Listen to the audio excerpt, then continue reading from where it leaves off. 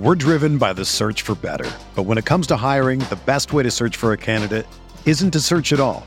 Don't search, match with Indeed. Indeed is your matching and hiring platform with over 350 million global monthly visitors, according to Indeed data, and a matching engine that helps you find quality candidates fast. Ditch the busy work. Use Indeed for scheduling, screening, and messaging so you can connect with candidates faster. Leveraging over 140 million qualifications and preferences every day, Indeed's matching engine is constantly learning from your preferences, so the more you use Indeed, the better it gets. Join more than 3.5 million businesses worldwide that use Indeed to hire great talent fast. And listeners of this show will get a $75 sponsored job credit to get your jobs more visibility at Indeed.com/Blue Wire. Just go to Indeed.com/Blue Wire right now and support our show by saying that you heard about Indeed on this podcast. That's Indeed.com/Blue Wire. Terms and conditions apply. Need to hire? You need Indeed. You ready? Showtime. On May 3rd, summer starts with The Fall Guy. Let's do it later. Let's drink a spicy margarita. Make some bad decisions. Yes! Audiences are falling in love with the most entertaining film of the year. Fall Guy. Fall Guy. Fall Guy. That's what the poster said. See Ryan Gosling and Emily Blunt in the movie critics say exists to make you happy. Trying to make it out? Nope. Because I don't either. It's not what I'm into right now. What are you into? Talking. Yeah. The Fall Guy. Only in theaters May 3rd. Rated PG-13.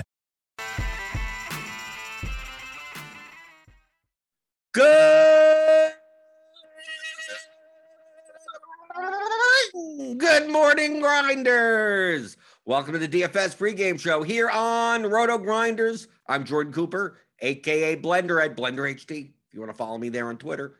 And this is the show. It's casual Friday. So we're casual and be talking about whatever the hell we want to talk about, right? We got stuff from yesterday. I don't know. We go through results TP. It was weird slates all over the place. So I don't even know what you'd review. The early slate, the mid slate, the turbo slate, the Field of Dreams showdown slate. Who knows? There was a 3-game slate at the end. I didn't play that one. I don't know. I took off. I did the 8-game in the early, and then I just said, I'm not going to deal with all this crap, right? But now we got a 14-game today on MLB. We got the preseason showdown, preseason stuff on Saturday. Are you playing preseason DFS NFL? I'm not, but I mean we got stuff. If you're a Roto Grinders premium member, we got some preseason stuff. So click on the link in the description, get $10 off your first month of a combo premium subscription, and we got English Premier League EPL soccer. That starts today. It's a showdown today, but there's a big 5-game slate tomorrow. I'll talk about that a little because that's my bread and butter sport. So if you've never played DFS soccer, it's great. It's 2 hours long. It's 10 in the morning tomorrow. Easy sweat, and there's 45 minutes halftime, 45 minutes you're done, right? And all the games are on at the same time. You could get the Peacock and USA, CNBC. NBC Sports Network. It's all on TV, right? So we'll talk a little bit about that. A little refresher on how to play. But it's typically all guided. Casual Fridays guided by the guys and girls and whoever in the YouTube chat. So give me those thumbs ups. Give me the thumbs here in the morning, and click the subscribe button if you're new here. Click the notification bell to know when we go live. I see AC to 260. Whatever. Sterling Wood, Suki Singh, Michael Doppia, Joe Mack, Jerome Lewis, Doug Montgomery, Matt Mears, Eric Hilpold, Kevin TG, Ronald Coley, Shane Newman, Bluegrass Jeff, who says we got a new thumbnail apparently, right? Okay, I'm not in charge of the thumbnails, right? A lot of times I don't even know what even is on the thumbnail, right? I do shows. I don't even know what the name of the show is, but apparently they like the new thumbnail. We got Daniel Hutchins here, Bluegrass Jeff, Andrew Garcia, Brian C., whole bunch of stuff. DJ A Dog. Let's see. Bluegrass Jeff finished 3rd in a single entry yesterday with his Arizona stack. Okay. It turns out, I mean, I didn't play that 3-game slate, but basically the three favorite pitchers all lost, right? If you stacked against the 3 most popular pitchers, you did fine. And he played Logan Webb instead. but that's what you should be doing on a 3-game slate, right? Typically on the really little slates, 3-4 games, I'm like, okay, who are the most owned pitchers? Like I'm stacking against them, and just like I'll just keep on doing that, and when one of these days it'll hit, right? Instead of playing 70-80% owned pitchers. Yeah, you're going to lose most of the time, right? But when you win a lot. And it happens more often than you think. So congratulations. I saw someone tweeted at me. They won the 70,000 or something. They won with a single bullet. They won multiple large field with one lineup. You could do it with one lineup. Why not? Right, Daniel says Arizona was way under-owned in the 3-game slate. Right, exactly. You play the under-owned teams. Like in the early slate, Marco Gonzalez was like super chalk, so I played the Rangers against him. And then Marco Gonzalez puts up 40 points, so that didn't work out, right? But it's likely not to work out. But I didn't play all Rangers lineups. I played Range. I had 6 lineups. I played Rangers in 2 of them. Right. And I played Marco Gonzalez in the other 4 lineups. So it's not like, yeah, but the Rangers were 1% owned on the slate where Marco Gonzalez is going to be 40+%. So that's the easier path for me to win first place. It turns out that Woodruff was the one that you didn't stack against him, but you played Bassett over Woodruff because Woodruff was walking like 17 guys yesterday. But the small slates, like 8 gamers, you could avoid not stacking against like an ace. But a 3-gamer just took it. Oh, this is the best pitcher play. And then so, especially when the other team is cheap and they don't have, and they're going to be extremely low owned for the fact that there's only 6 teams on the slate. What do we have on today's slate? Jesus Luzardo, is he going to be the chalk? Is he going to be the thing? According to the bat projections, he's the highest raw point pitcher over Wheeler as of right now. Who knows? That may change. Adbert Azalea, is the Miami-Chicago game going to be a thing? Okay, they're playing at Miami, and these teams are awful, right? The Cubs are awful. The Marlins are awful. The total is low. So is that going to be the chalk? Possibly. Zach Wheeler, if you want to spend up, Zach Wheeler, Robbie Ray, 9,200 at Seattle. That looks good. Blake Snell, 8,400. We got pitchers this slate. Yeah. Julio Urias. Jack Flaherty is back. And Jack Flaherty pitched like 75 pitches in like 4 innings in his like rehab. So he should be pretty close. He'd be 90 pitches. He should be fine. Charlie Morton. Yeah, we got some pitchers on this slate. Even if we want to go down to like McGill or Molly, they don't project as well, point per dollar or anything. No, we got pitchers on the slate. What do we got for hitters though? So I'm gonna go to the bat stack projections page. See what's going on. Like it's hard to talk about today's slate because none of the lineups are out. Right? Who knows if these pitchers are even pitching? We don't know. Or yeah, because they didn't press the Orioles up still. They priced them down. Right? The Orioles, Santander and Hayes and all those guys are still too cheap. Cleveland against Tyler Alexander as a point per dollar play. But the ceiling wise, they show up pretty high.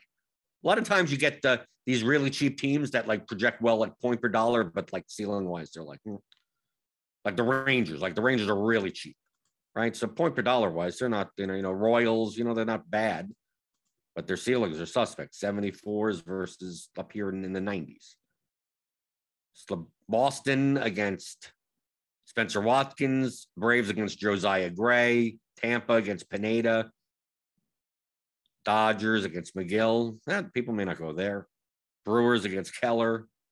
Yeah, there may not be overwhelming chalk. I think the Orioles, I think those guys will be owned. There may not be any overwhelming chalk on tonight, so there's nothing that like you got to play them. It'll be spread out a bit, which to me makes it harder. People think in terms of when the ownership is spread out, that means I don't have to care about ownership. Well, that's a bad thing, right? If there's no condense of ownership, that means the ownership is more efficient, right? So when the ownership is more efficient, it's less of an edge for you to exploit it. So to me, when it's one of those slates where, oh, everything's going to be spread out, like those are the slates that I don't like. I like it when there's like one or two teams that's going to gain like twice as much ownership than they should. Because then you just move aside and you could create so many more plus EV lineups with all the other teams.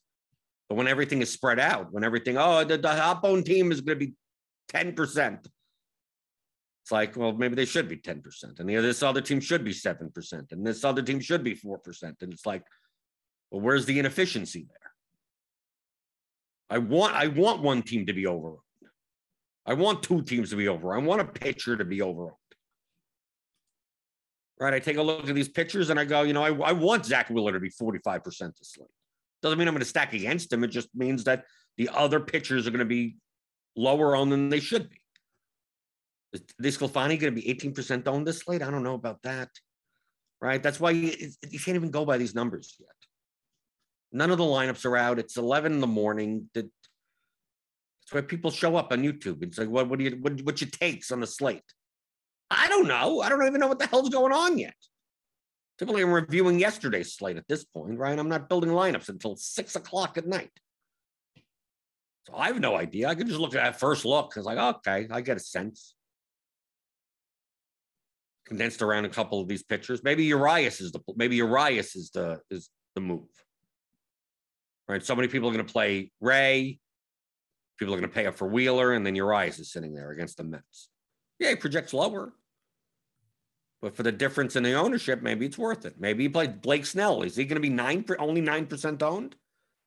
The 7 strikeout prop and having a good game last game? I think maybe he'll be higher.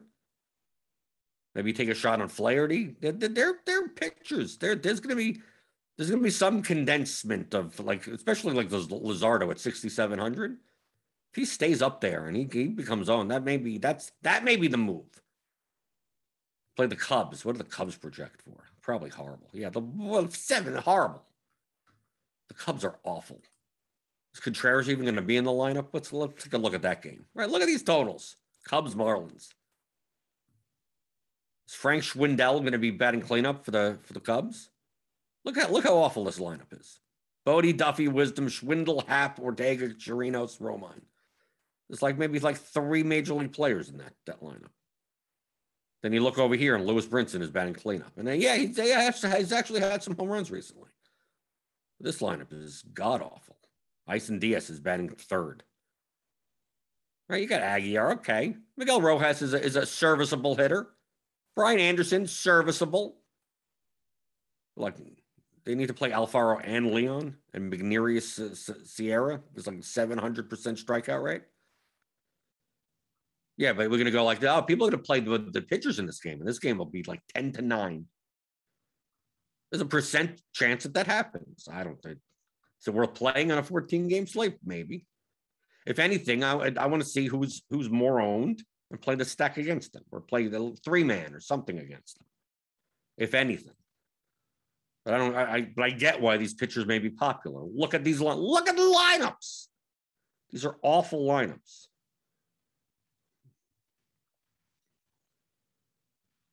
Let's look in the YouTube chat. Daniel Hutchins won last night. Nerdy Tanner managed to win the 333 night slate, 270 man, despite getting 1.6 points from Herman Marquez, 2 points from Machado, and 4 points from Marte. And because he played Arizona, all right, and that's the power of leverage, right? They're right. In the small field, you don't even have to be perfect. You knock out some 70% owned pitcher and stand leverage against that, and then you're good. You're good. There you go. You're done. Right? What did that look like? Let's take a look. Is it up? Is yesterday's up? Oh, we got the classic 3-game contest. 333. Here we go. Right. There you go. 20,000. Arizona, Arizona, Arizona, Arizona, Arizona. Right? Who faced Arizona yesterday? What was it? Darvish? Was Darvish pitching against Arizona? Who pitched against Arizona? Right? Was it Marquez versus Marquez faced what? San Francisco? right? Well, Berrios got killed, right? Berrios got killed. Yeah, Darvish -2, right? Right, we can see here, look, 11th place had like Darvish in it, but you take a look at Arizona. 2% Peralta, 4% Pavin Smith, 8% Rojas, 14% Carson Kelly. I mean, like for a 3-game slate, this is low ownership. Cronenworth and Machado, look at this. 66 and 57% owned. I mean, it's nuts so, but these are the small slates like this. Look how low the scoring was. Win the low scoring slates. He also came in fourth. Right, with Arizona. Ohtani, Webb, Arizona 5-man. Chris Bryant 0. Stories 2. Yeah, what else do you need? You needed positive points out of your pitchers. And Arizona. And there you go. You're done. What did Forsaken do? See, Darvish. See, look at all these Darvish lineups that are down there. But look how chalky this is. Look at this is just for a 3-game slate. Darvish, Webb, 64%. And look at the San Diego stack was like mega owned. Doesn't mean play. You don't play Peacock or whoever pitched for the Diamondbacks. They rolled out a bullpen game, so you couldn't play like the pitchers. Well, look, Lamont Wade was 34% owned. Yeah, he got 18 points. Cronenworth got 16 points at 66%. So I mean, that's still fine. But in these small slates, I'm way more likely to play lineups like this. Way more likely. You don't have to be perfect, right? Kettle Marte got 4 points in the stack at 11%. Oh, it still didn't matter. Look, it still didn't matter. So there you go. More money for Nerdy Tenor. That's just what we need. We're not getting that money back.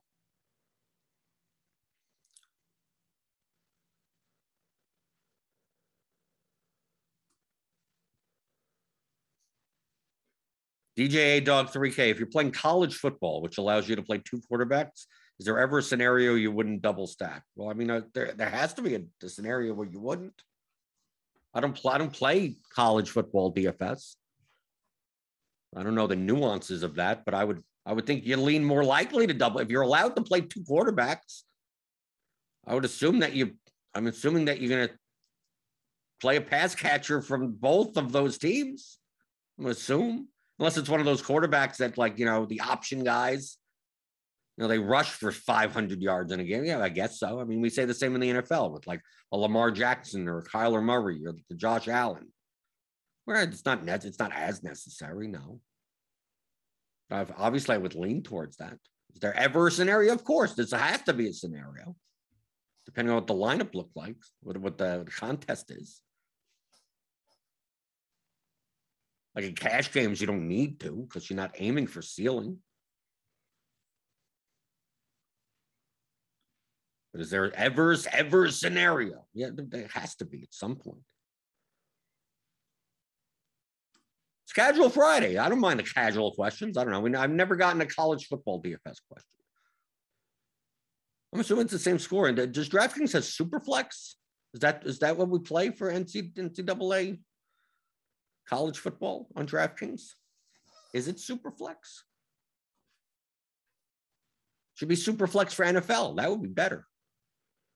Give us Superflex, but as the main format. Not as like, oh, we're going to make some side contest and have a $5,000 prize. I don't care about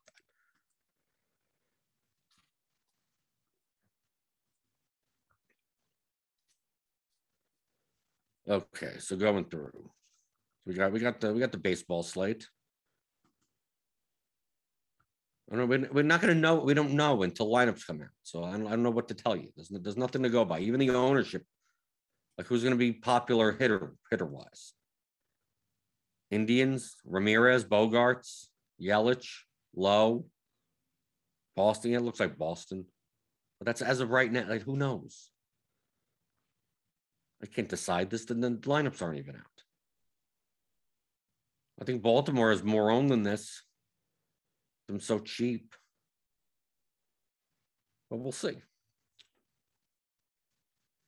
That's why to That's why tomorrow you play EPL soccer. You wake up. You're normally waking up this early, right? You're here for the DFS pregame show at 11 o'clock in the morning.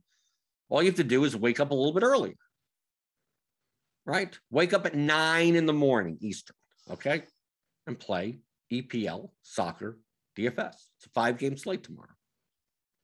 And look, if you sign up for Roto-Grinders Combo Premium, which you can click on the link in the description and get $10 off your first month, you get the Lineup HQ stuff with the tags. We don't have like written content. We have everything with the tags for EPL, for Premier League and Champions League.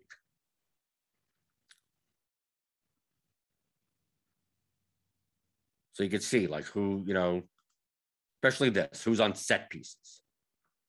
A lot of DFS soccer on DraftKings is focused very heavily on the players that take set pieces, that take the free kicks, that take the corner kicks. Because the DraftKings scoring system awards crosses, chances created, which they call shots assisted, and shots on goal. And a lot of that, especially in the Premier League, comes from set plays where after a foul, after the ball is over the end line for a corner kick, right? And typically, most teams have 1 or 2, depending on the side of the field, players that are responsible for taking them, that have set piece responsibility. So that adds to their floor and adds to their ceiling as well, because those free kicks lead to goals. I mean, they can. That's the whole purpose of them. So someone that's taking corners is going to be automatically getting 0.7 points for the cross, right? And if it hits the head, if the guy goes up, a forward or a central defender or whoever in the box tries to head the ball into goal, well, that was a chance created. So now the guy that took the corner kick gets 0.7 for the cross and 1 point for the chance created. And if the ball goes in the net, well, he gets 6 points for the assist, right? And those plays happen often enough. So a favored team that's going to have a lot of possession may end up with 10, 15, 20 set piece opportunities, or at least free kicks or something. Sometimes it's a free kick. Sometimes it's the middle, right? It's 26 yards from goal in the center where a foul gets committed, and then whoever takes free kicks is going to try to get it over that wall. I mean, they set up that wall and they try to bend it over. But even if he misses, that's a shot. That's a point, right? You're getting that. Even if it hits the wall, that's a shot. If it gets saved, that's a shot on goal. You get another point for that, right? So you could add up these points even without scoring goals and assists.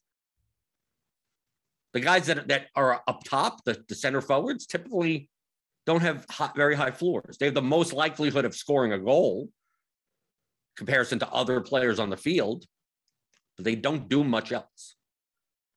So you'll get some shot. You may have a center forward that in a game where he doesn't score, have like 4 shots, 2 on goal, 1 chance created or something like that. Maybe he's getting 6 or 7 points. Maybe. Sometimes they're sitting there with 1 or 2 points. Yeah, but they're also the most likely to get 2 goals, right? They're sitting there now with 26, 28 points.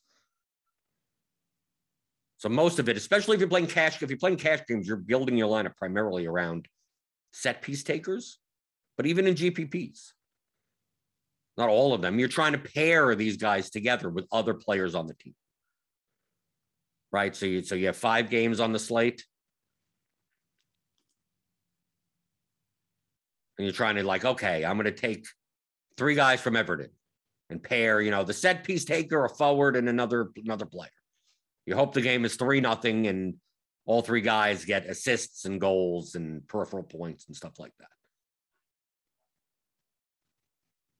That's what soccer is built around. So that's why if you get Roto-Grinders Premium, you'll know who the set piece takers are. But I mean, if you have followed the league, you'll know that anyway, right? You could also go to whoscored.com and you could see they have the match stats of all the past matches, and you could see who took corners, how many free kicks, how many how many crosses across the field, all the heat maps if you want.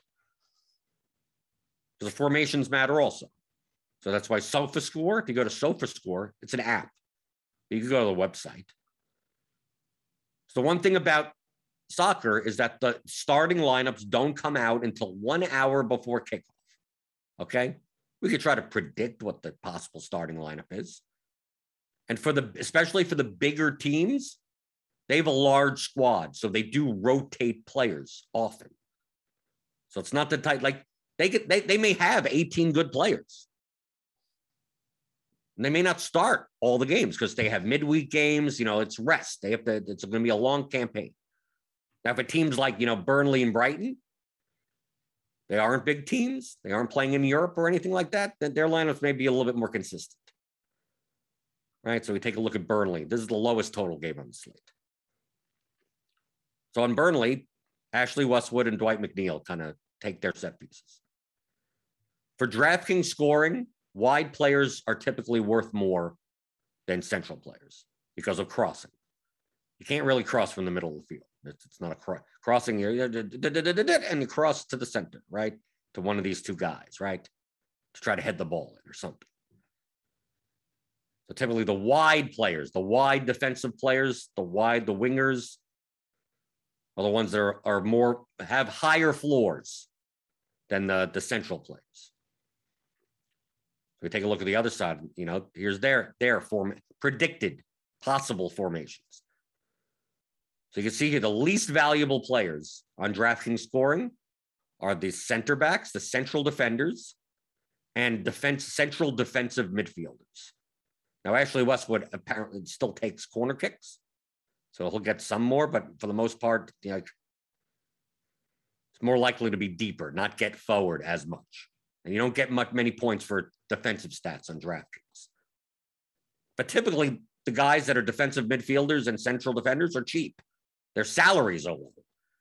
And every once in a while, they'll show up with a goal. Every once in a while, especially on set pieces, like these center backs, the tallest players on the team.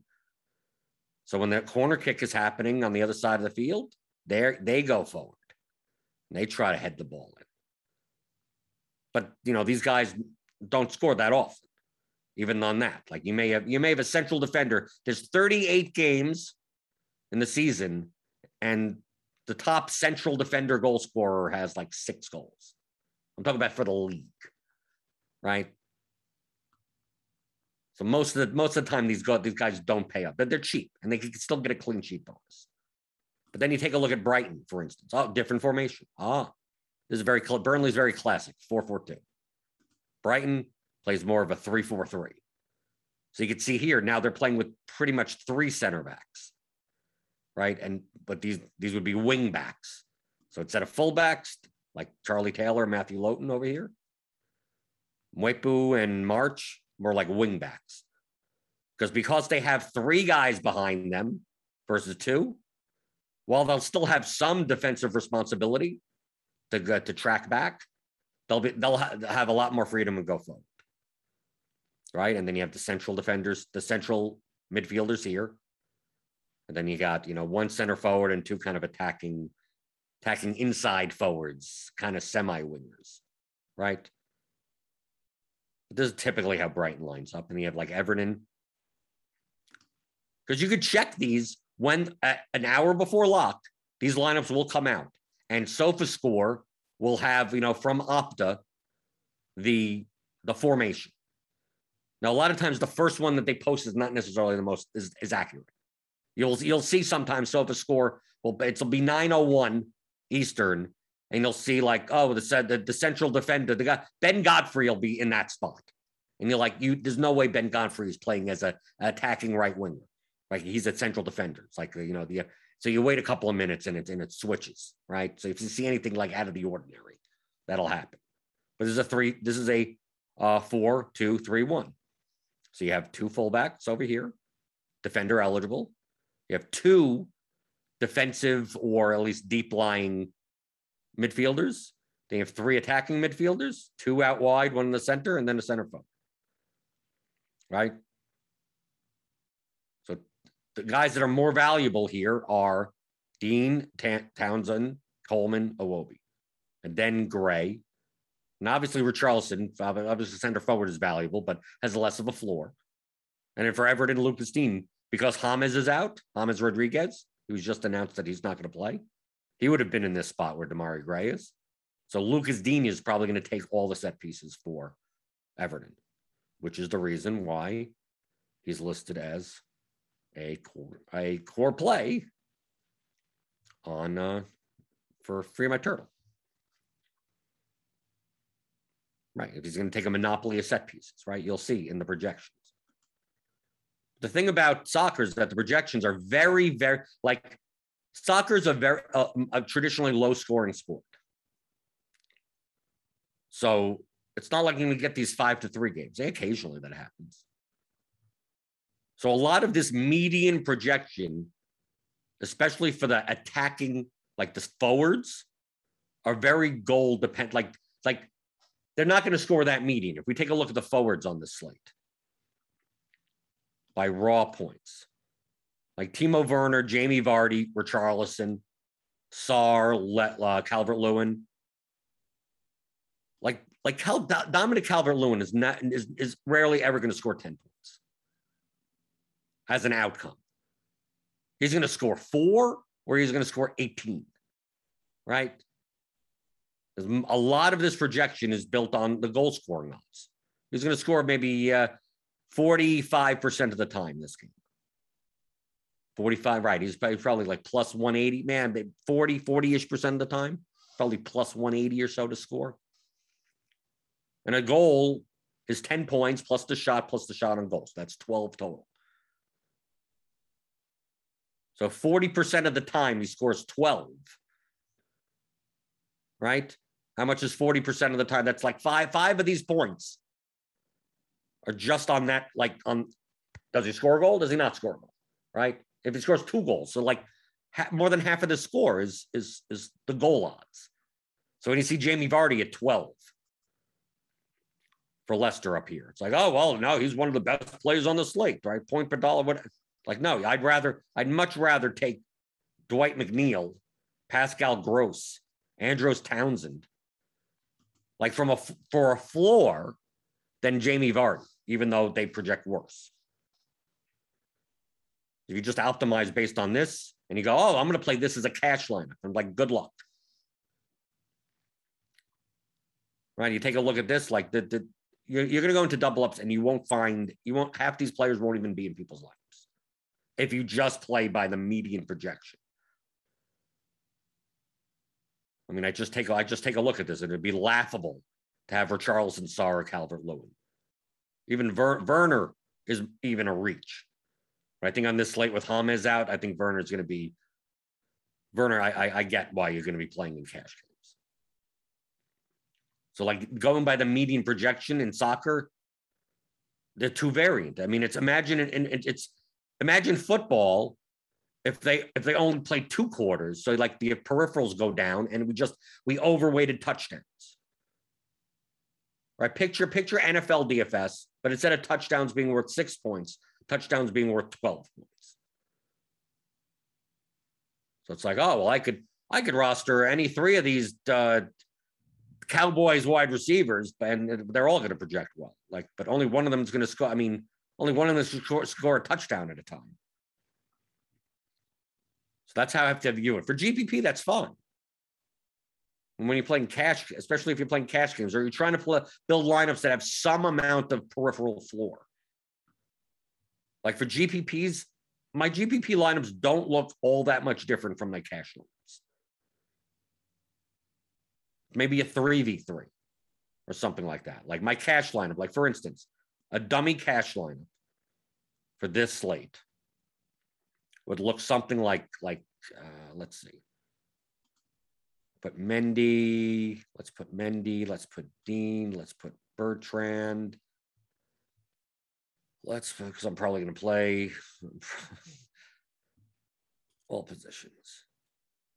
Werner, Ward-Prowse.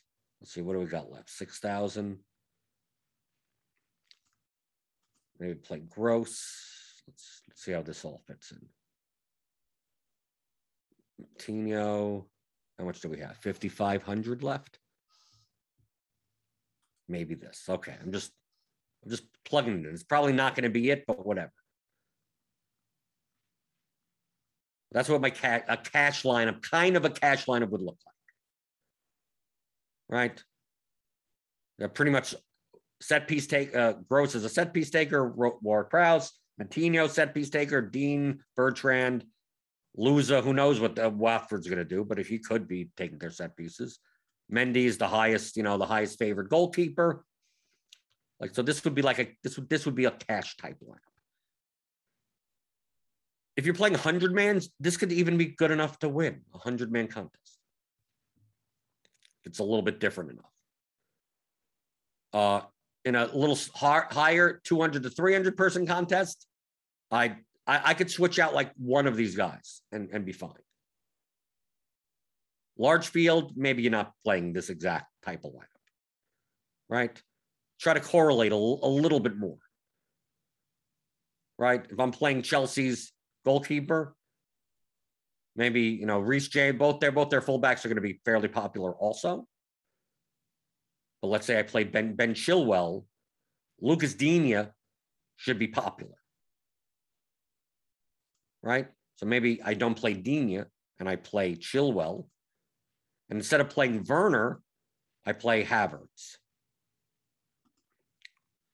who's another forward. I mean, I'm assuming Havertz is going to be in.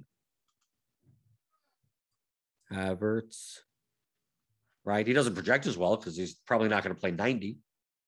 But if Werner's going to be popular and Dean is going to be popular, like if Werner doesn't score, maybe Havertz scores for Chelsea, right? So you build a lineup like that.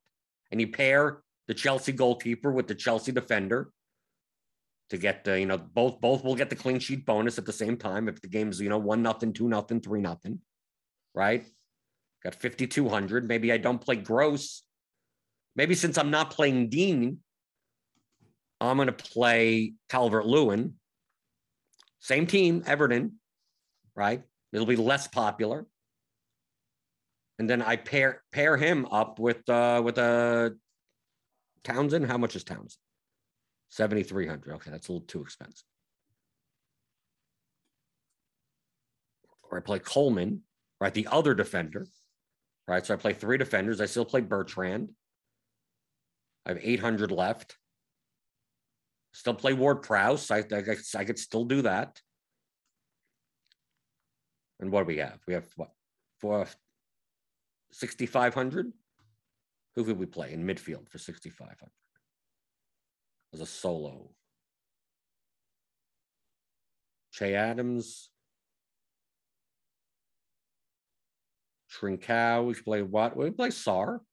Right? We're not playing any Aston Villa, right? We could do something like, okay. So there you go.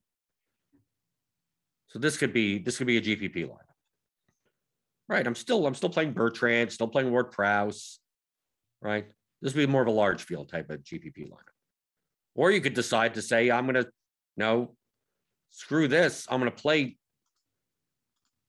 all the Everton, right? You could do something like if Calvert-Lewin is in, maybe you play Townsend if he starts, assuming that. And you play Dean, Lucas Digne, and you play Coleman. And since you're going to play both of their defenders, you're going to play for, Everton wins 4-0. So you're going to play Jordan Pickford in goal because they're correlated with one another. Right? The goalkeepers, if it's a shutout, a clean sheet, they don't give up any points. Pickford's going to get the win plus the 5-point clean sheet bonus. And when that happens, Coleman gets an extra 3 and Lucas Digne gets an extra 3. The defenders do. So I'm kind of like stacking up this game. So I basically want Calvert-Lewin, assuming he starts, and maybe Richarlison, who knows. I want the goals and assists, right? I want Townsend to assist on Calvert-Lewin has a hat trick, right? He has 3 goals and 1 assist from Townsend, 1 assist from Coleman, and 1 assist from Dean, right? And there you go. Ceilings. Right? Then you play Southampton on the other side, right? Ward-Prowse is their set piece taking whatever. Everton's going to be down, so that means Southampton has to push even more. So Ward-Prowse is going to be crossing a lot more. This is kind of like a game stack type of thing. And then you fill out the lineups with the best play. Then whoever fits. That projects well, right? Right. You play Mattini, you play some set piece taker, right? You play Mattino and Gross. There you go. That'll fit. There. That's a GPP line.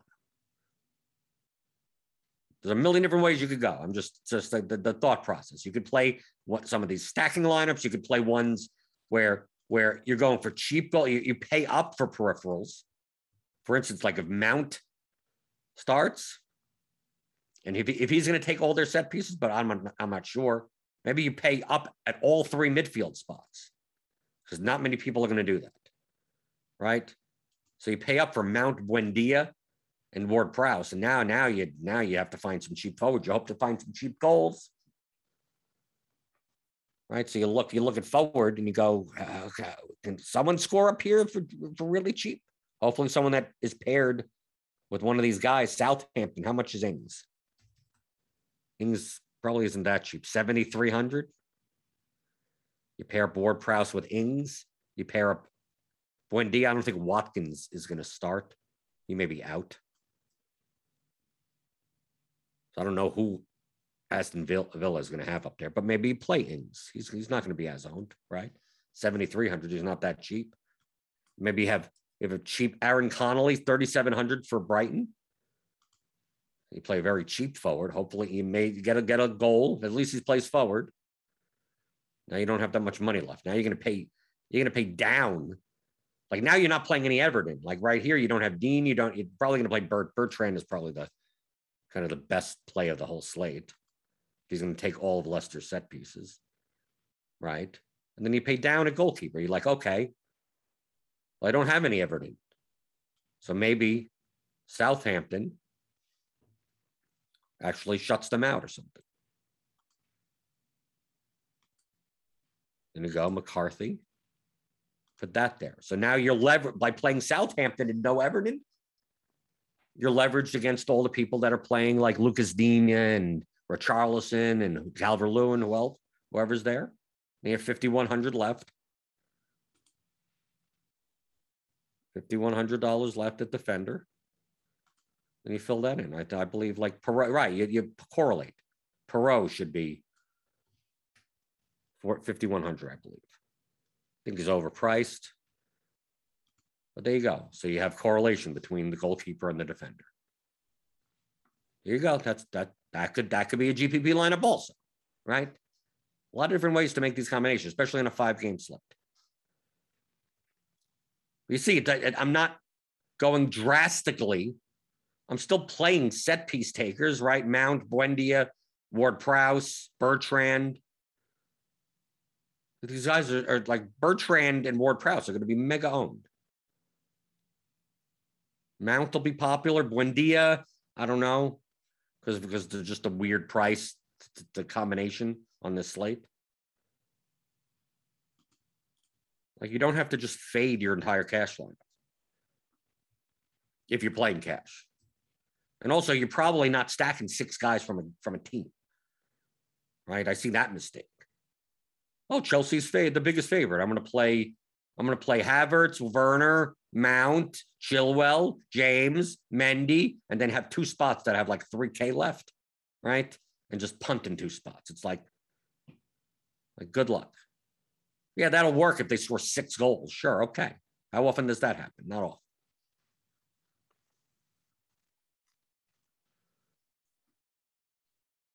Johnny Ortiz asks, what is a good over-under for a soccer game? Typically, the median is like 2.5.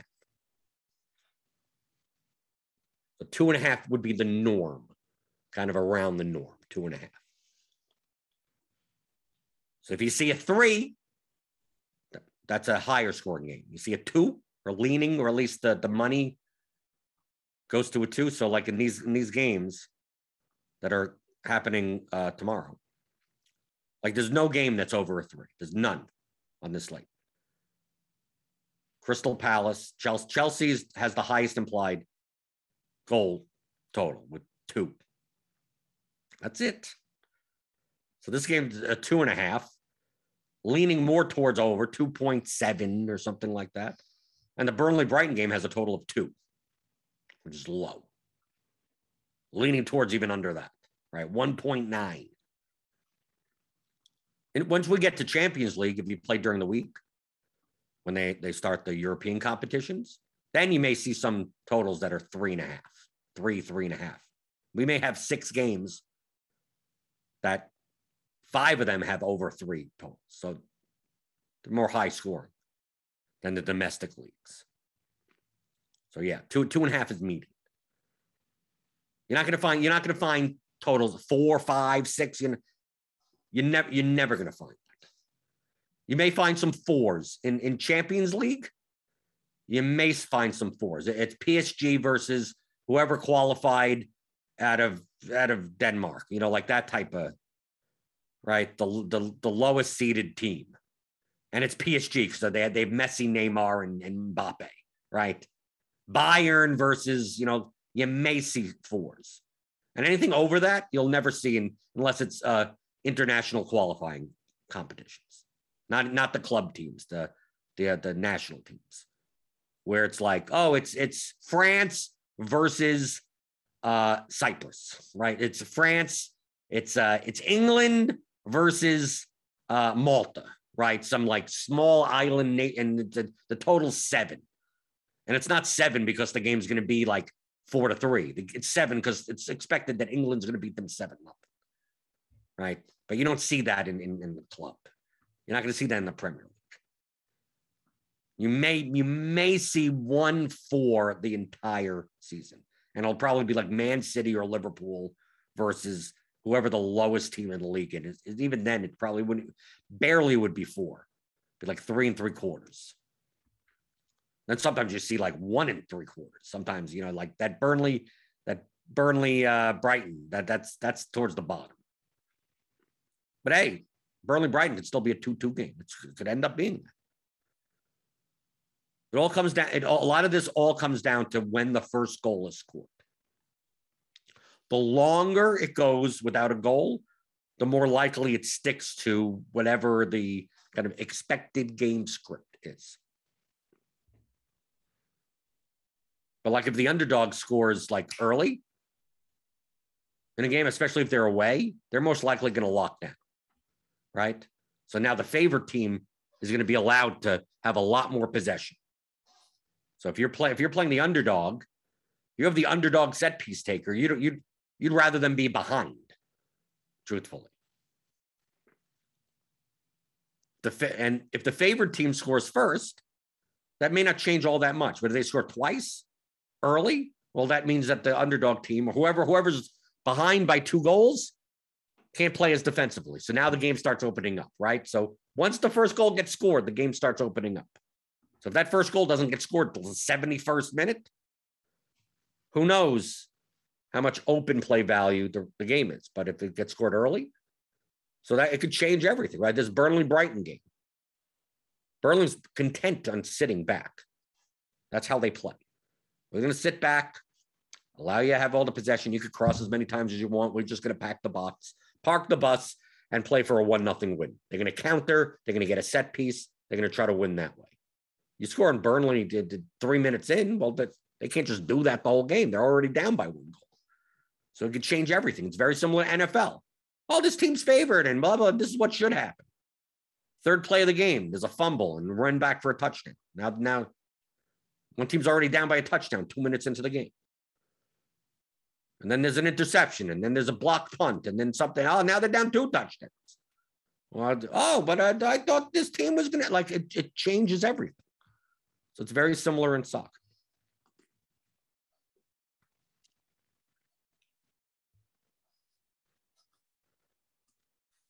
Alex Santi, if you see a 2, which is a total of 2, do certain positions get elevated? Well, obviously the defensive positions. As far as clean sheets, goalkeepers, clean sheets. Obviously the ceilings of the forwards go down, but you could already see that with the anytime goal scoring. You could look on a sportsbook. Most sportsbooks have what's called anytime goal scoring. And just look at the forwards of those teams. It'll say plus 145, plus 185, plus 215. Typically corresponds somewhat with the total. But yeah, like the Brighton Burnley game tomorrow is probably not the game that's most likely the one that you play for 4 guys. From a peripheral perspective, the players could still score a good amount of points. But from a ceiling perspective, goals and assists, it's going to be lower. So, like, it's possible in this Burnley Brighton game, if these are the lineups, like Chris Wood and Neil Maupay, like, have lower ceilings because it's predicted that there'll be less scoring in this game, right? Which also means that the ownership of these players goes down, okay? So it's not just, oh, you don't play these guys. It's like, well, what happens if they're 2% owned? Well, they've still got more than 2% shot at scoring a goal or two, even in the lowest scoring game. So, yeah, you have to compare that to ownership. But it doesn't mean that these Brighton players can't score. Poor Solly March could have 12 crosses this game, 4 chances created, 2 shots on goal. I mean, Solly March could maybe get 16 points without a goal or assist. Pascal Gross could have double-digit points, right? Some of these guys, Trossard, Mwepu, if he's a defender eligible, I don't think he is. Plus the clean sheet, right? You know, like if he was defender eligible here, I'm not sure if he is. He could end up with 5 crosses, 2 chances created. He's sitting there with, 8 points for fairly cheap. The people can still score points peripheral wise. Their ceiling as far as goals and assists may be lower. There are plenty of times that I've done extremely well in GPPs, or especially in small field, with like 1 goal in my life. Right? The entire slate, not 10 goals get scored. I only have 1 of them in my lineup, and I still win. Depends on who scores the goal. We have substitutes that come on and score. Like one of these center backs score, and like no one has them. Right? Especially the underdogs, right? Like if Crystal Palace, right? Crystal Palace will be the lowest owned team on the slate because it's the biggest underdog. Right? If Koyate, right, one of their center backs, scores a goal, like you may not even worry about it. It'll be less than 1% owned. So maybe no one, then you're not going to need it. You don't even have to worry about it.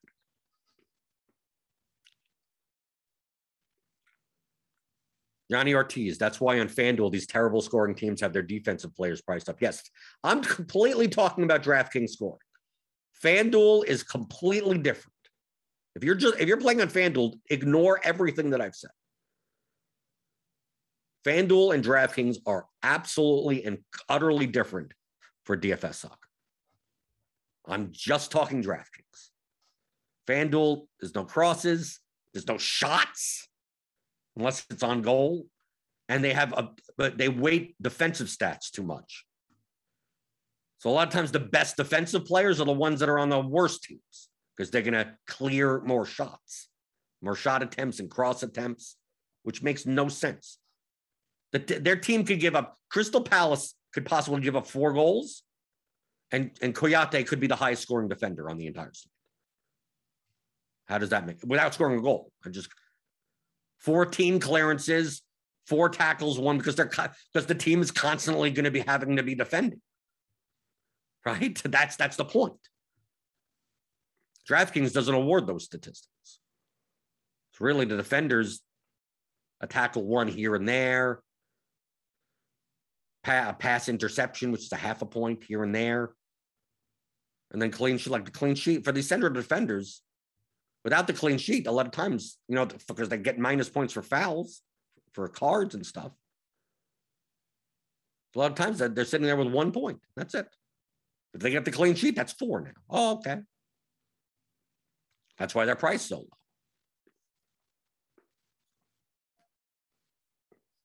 Right. If you're playing on FanDuel, it's completely different. I think the FanDuel soccer product is awful. That's why I don't play it. Eric Hillpold, what is a clean sheet? A shutout. Meaning that the team has given up 0 goals. Because in soccer, like soccer is as old as baseball. So we use the same type of terms. A clean sheet. They used to have score sheets, like a piece of paper that they write down who scored the goals. So if your sheet is clean, right, you kept a clean sheet. It's blank, which means you've given up no goals. Shutout. So that's what that means. So on DraftKings, you get a bonus. The goalkeepers get 5 points, and the defender eligible players that have played at least 60 minutes in the game get 3 points, which means they're correlated to each other, which is why in almost every soccer lineup that I play in GPP, I will have a defender and a goalkeeper together. You could play 2 defenders and a goalkeeper together, but I make it a point to do that because I'm aiming for ceiling scores. So why not take that extra correlation? A lot of times I'm playing a goalkeeper, defender, and a forward, hoping that a fullback, not a central defender, a fullback, a wide defender, hoping that the wide defender crosses it to the forward. So a lot of times, you know, if I'm going to play, let's see. Let's take a look at who? Wolves. Let's take a look at Wolves. If I were to play Raul Jimenez up top, Jose Sa, I would play like Semedo, assuming he's in, right? They don't project all that well, the Wolves, but something like this. Semedo plays wide. We see on Wolves starting lineup, well, that could be projected, right? Semedo and Marcal, right? So what I want is these wide guys are the ones that cross the ball the most, that get forward and do stuff. So I want Semedo to cross the ball to Jimenez, and Jimenez puts it in. And the game is 1-0, or maybe he does that twice, hopefully, right? It's 1-0. So Jose Sa gets the clean sheet and the win. So he's sitting there with 10 points plus his saves. Semedo gets another 3, and that's all correlated with one another because the win points for the goalkeeper are correlated to goal points from the forwards. The more goals that Jimenez score, the more likely Jose Sa is winning and gets the 5-point win bonus. So you see, I want to correlate everything together. They're not 0.9 correlations, but they're strong correlations. So a lot of times I'm building like this. Or maybe, and if you want to stack even more, you're playing like you're doing like Trincao, right? You do something like that. You go, I want this game to be 3-0, and here where the goals come from.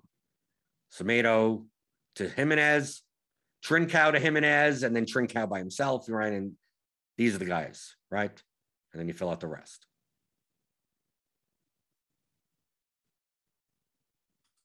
You're kind of picking teams, but you're not stacked. Like you never do that. You rarely ever do this. Right? You're rarely ever going to be doing stuff like this. Where's Marcal? Is Marcal going to start? Is Alt Nuri going to start? Where are these guys? Hover can start. Right. We have Hover in. Like you're rarely ever going to do this because you obviously have to play 3 teams. So the most you could play in your lineup is 6. But you're rarely ever doing anything like, oh, I'm just taking 6 guys from a team. It's going to be how are you winning a GPP unless they score so many goals? Because you're going to have some of these guys that are going to sit there. If they're not involved in goals or assists, they're going to be sitting there with like Trincao could have what? 6 points. Well, I mean, yeah, that's not bad, but someone's going to outscore him at 6,400. You're going to rather him not here, especially on a 5-game slate. It's just like any other sport. 2-game slate, this is more viable because there's only so many options. So I'm going to stack a team and hope for the best. 5-game slate, 8-game slate. Like, dude, soccer doesn't have this many goals in it. Often. Probably not from Wolves, though. But I mean, you're rarely ever going to see 6 from one team be in the winning GPP lineup. Rarely. In a domestic league game.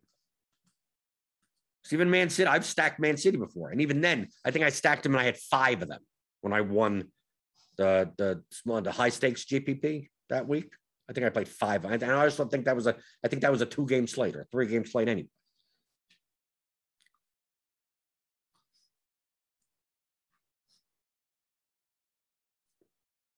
It all depends on the size of the slate. Man City is more likely to put up 6 goals in a game than Wolves are. And then you have a 2 or 3 game slate, and who else do you play? There's like, I'm just going to play all of them. I just hope everything goes through everything. And anyone that played anyone from the other side, from other games, wouldn't have mattered. Well, that's what I did that slate. But on a 5-game slate, even if Man City was on this slate against the worst team in the league, I still wouldn't play 6 of them.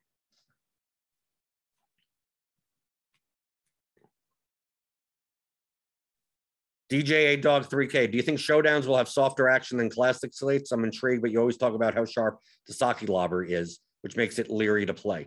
The cash lobby is sharp. I didn't say anything about about GPPs. You're playing GPPs, good luck. Go. There's plenty of bad lineups in GPPs. Tons of bad line. There are tons of bad lineups in the soccer GPPs. If you're playing $5 and up double ups, you're playing $5 and up head-to-heads, I think it's the sharpest lobby in all of DraftKings. I don't know what goes on at the $1 or $2. I have no idea. I haven't been able to see that in 2 years.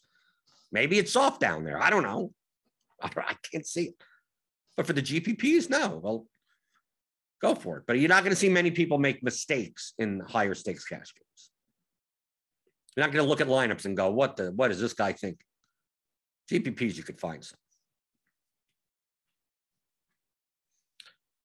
So there's get your feet wet. I want to introduce some DFS soccer to you people. So I'm trying to rustle up, MMA, right? Talk about that. The same concepts come from MLB, they come from NBA, they come from NFL. They apply to soccer, they apply to MMA, they apply to PGA. There's certain things are more important than others, depending on, obviously how the game, the DFS game, right? MMA is 6. Imagine if you had to roster 7 fighters, or or a different scoring system, or maybe you can stack then. I mean, like it all depends on how the actual DFS game is scored and how the contests are done, how the ownership is. But they're all the same concepts. Like in MLB, you'd stack a team. MLB, you play 5 guys from a team, you stack 5-3, and you blah blah blah. Well, soccer you don't, because the correlations between the players are lower. Correlations between the players in MLB are higher. You're still using correlation, right? Those 3 levers: projection, leverage, correlation. It's the same thing for all the sports. Just how does it apply to that specific sport? That's why I showed you goalkeeper, defender, forward goal. There's some amount of correlation, but there are plenty of lineups that you could win with just. You go like, there's no stack, and you just get the 3 guys. If there's 3 guys in the slate that get 2+ goals, just have all 3 guys do it, and then you depending on how owned they are, you may be fine. You win. There you go. As long as you score enough points in the rest of your lineup, you're fine. If tomorrow Neil Maupay has a hat trick at 4% owned, 5% owned, and Raul Jimenez has 2 goals at 6% owned, and Werner and doesn't score or anything like Chelsea gets, 1 goal gets scored and it's from N'Golo Kante, right? A defensive midfielder. Like Chelsea failed, and you got 5 goals from 2 5% owned players. You could maybe have a 0 in your lineup. So you could win that way, just like you could in football. If you have the 2 1% owned guys that have 150 yards and 3 touchdowns, yeah. How often does a 1% owned guy end up with that big of a productive day? But it happens, and you could play it for those. Same thing for MLB. You can play all one-offs. Yeah, sure you can. Now, how predictive, how much of a system you could have to be profitable long-term doing that way? Probably not. So you'll take the benefit of the correlation. So just like in soccer, I want to take the benefit of the correlation as much as I can. But soccer is much more volatile of a game, yes. But the set piece takers are much more stable. And that's why on DraftKings, at least, those are the players that you should be gravitating around. Doesn't mean you play all of them. You only play set piece takers and that's it. Like, no, you're pretty much playing set piece takers, forwards that are closer to goal, and fullbacks, the wider defenders. That's typically what DFS soccer and DraftKings is built around. It doesn't mean a defensive midfielder can't come out of the back for 3,500 and score a goal. Yeah, but they'll only score 3 goals the entire year. Good luck figuring out which of the three games he's going to score this year. But if you got him in a punt, I need a punt play. There you go. I need 12 points. Oh, that could happen also. So it's high variance. So click on the thumbs up button. Give me the thumbs on your way out the door. We got a 14-game slate. 14-game slate tonight, right? Because the cornfield teams that aren't playing today, right? So click on that subscribe button if you're new here. Join the soccer stuff tomorrow morning, 10 a.m. Eastern, right? 9 a.m. Eastern when the lines come out. And you could join RotoGrinders Premium, and I'm always available in the Discord. And you could go to the soccer channel. We have an SOC channel, and Alex, Fear My Turtle, and Sean, PSU fans, they're in there, right? They do the soccer projections and the tags. So click on the link in the description, get $10 off your first month, and join up. But we got Grinders Live later today, crunch time for premium members. And then I'll be back. I'll be back on Monday. I think James will be back on Monday. So everything's back to normal, like it normally is, Mondays through Fridays at 11 o'clock Eastern for the DFS pregame show on rotogrinders.com.